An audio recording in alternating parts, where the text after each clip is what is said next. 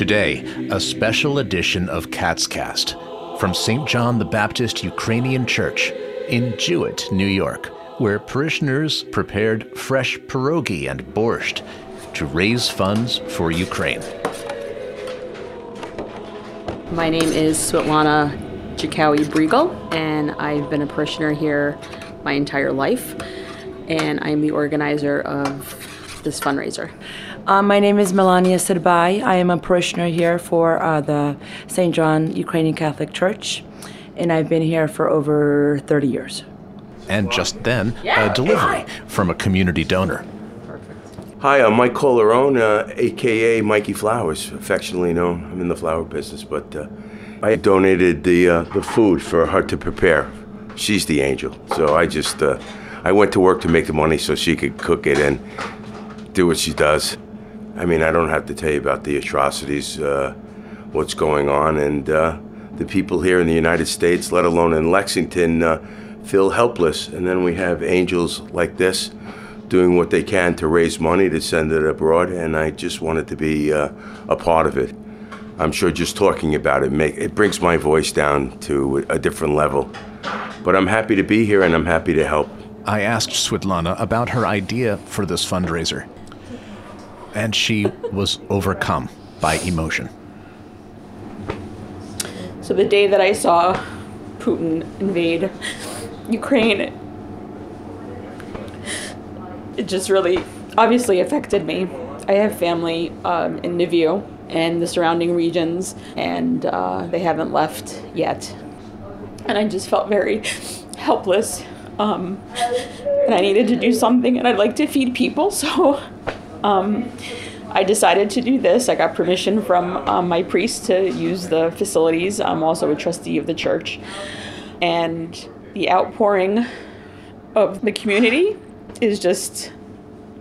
makes me very humble, because we were here till 8 o'clock last night making pierogies. And the amount of people that just came out and helped make the pierogies blew my mind. They are stuffed with potatoes, cheese, and onions. And the dough is made especially for the pierogies. And after we prepare them, we boil them in water for about maybe 7-8 minutes until they rise. And then we cool them off. And then we put sauté mushrooms on top. And on the side, sour cream is always good. So pierogi is the Polish name, right? And then vareniki? Yes, the Ukrainian name is vareniki. The Polish name is pierogi. But no matter how you say it, they taste the same and they're delicious. I should eat less of them, but, I'm Ukrainian, so I have to, Where did you learn to make vareniki? My parents were born in Ukraine. I was born in America, but I speak Ukrainian, I write Ukrainian, I read in Ukrainian. I teach Ukrainian as well. My first varenik was probably when I was like 6 or 7. And we also have our traditional Christmas dinner, or Święta Wieczera, how we call it, where we prepare vareniki as a course. My grandmother was one of the original people who started doing the borscht and varenik on Sundays after church. And it actually used to be up on the porch. There was a little kitchen with a little stove, and my grandfather would boil the water, do the vareniki. My grandmother would make a pot of borscht, and there was coffee and cakes, and that's all they sold off the porch. And then they finished the hall down here, and here I am. She's putting a smile on my face because I distinctly remember as yesterday when I used to go to Pani Yakovia, which is Tatiana's grandmother, and I used to ask for borscht, and she used to pass me a cup of borscht between the wooden posts of the deck, and I was like, thank you very much. So I remember that clearly. Now, borscht and the Catskills are tied together very much because people associate it with the borscht belts and Jewish tradition, but it's also Eastern European tradition. There's all different varieties. There's 3 different varieties of borscht out there right now. The one I make with heavy cream, which is how my grandmother used to make it. There's another one that has vegetables in it, and then there's another one called the Plas borscht. Svetlana's 13-year-old daughter, Adriana, was preparing food alongside her mom, and we asked for her opinion on borscht. I like borscht. I have mixed feelings about it, but I like it. Tell us more about your mixed feelings. Sometimes I don't really want to drink it because it's hot and I like cold things. Is it like a soup or you drink? It is kind of like a soup, but it's more of a drink. It's kind of in between. What's your favorite type of pierogi? I like blueberry pierogies. My baba used to make them a lot, so I used to eat them. So you like the sweet pierogies, Yeah. not the savory ones? Yeah. And how do you feel about what's happening in Ukraine? I get scared sometimes, and even though I haven't really met my family over in Ukraine, I still feel really bad for them, and I hope they're safe.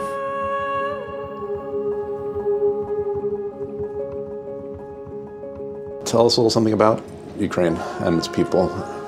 It's beautiful. One of the reasons my grandparents came up here was because my grandparents are from the Carpathian Mountains, and this reminded them of the Carpathian Mountains. So they bought land, built 2 houses, and we're up here all the time. I've been to Lviv, I've been to the Carpathian Mountains, I've been to the capital. It's breathtaking, and to see the destruction that's going on, I don't understand. I just don't get it. I haven't been there, but looking at this church, it transports you there. It feels like you're in Eastern Europe, but then again, the wood construction and the rustic construction also blends in beautifully with the landscape. It's kind of a magical view. The architecture of the church follows the types of churches you would find in the Carpathian Mountains.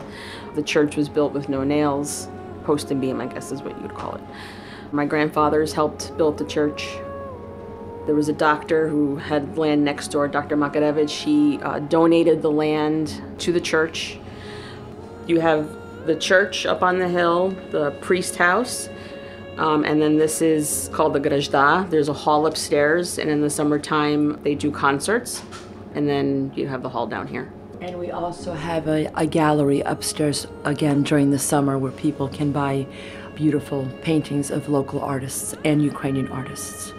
On the note of the concert that Svetlana mentioned, my father started a music center of Greene County about 30 years ago, so we have concerts here during the summer, which you're all invited to, by the way. It's all classical concerts.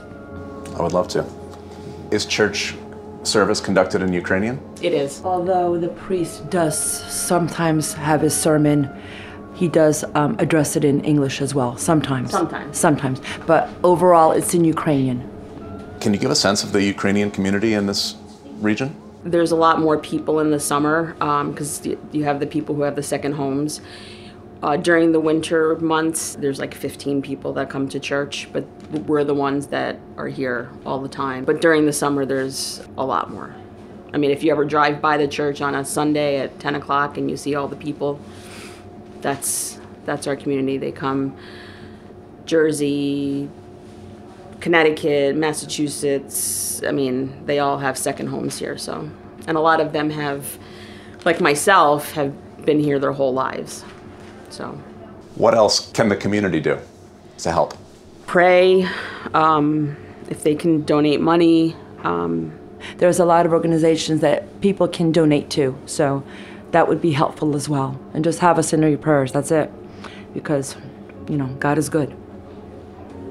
And I know that the soldiers have said that they feel the prayers, so.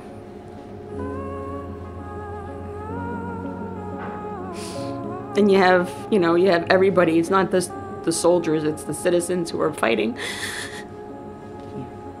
Normal people are fighting. There was a principal ballet dancer who fought and lost his life.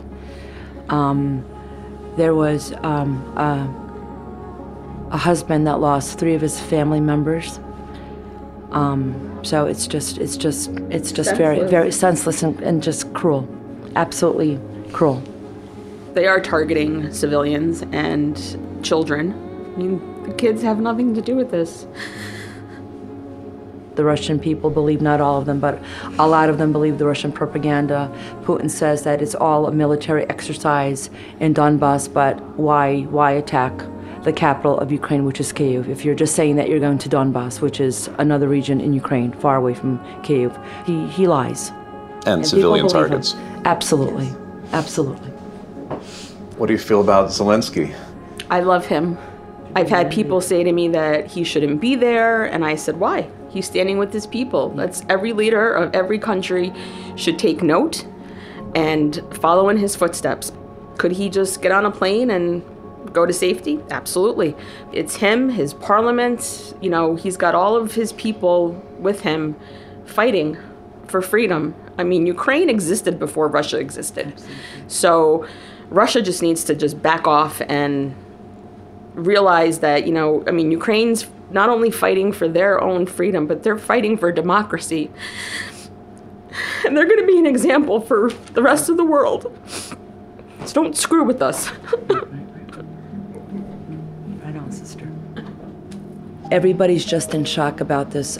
It's just unjustified, unprovoked, and we're dealing with a dictator that decided that Ukraine was always a part of Russia, that Russia and Ukraine is the same culture, the same language, the same tradition, which is not true.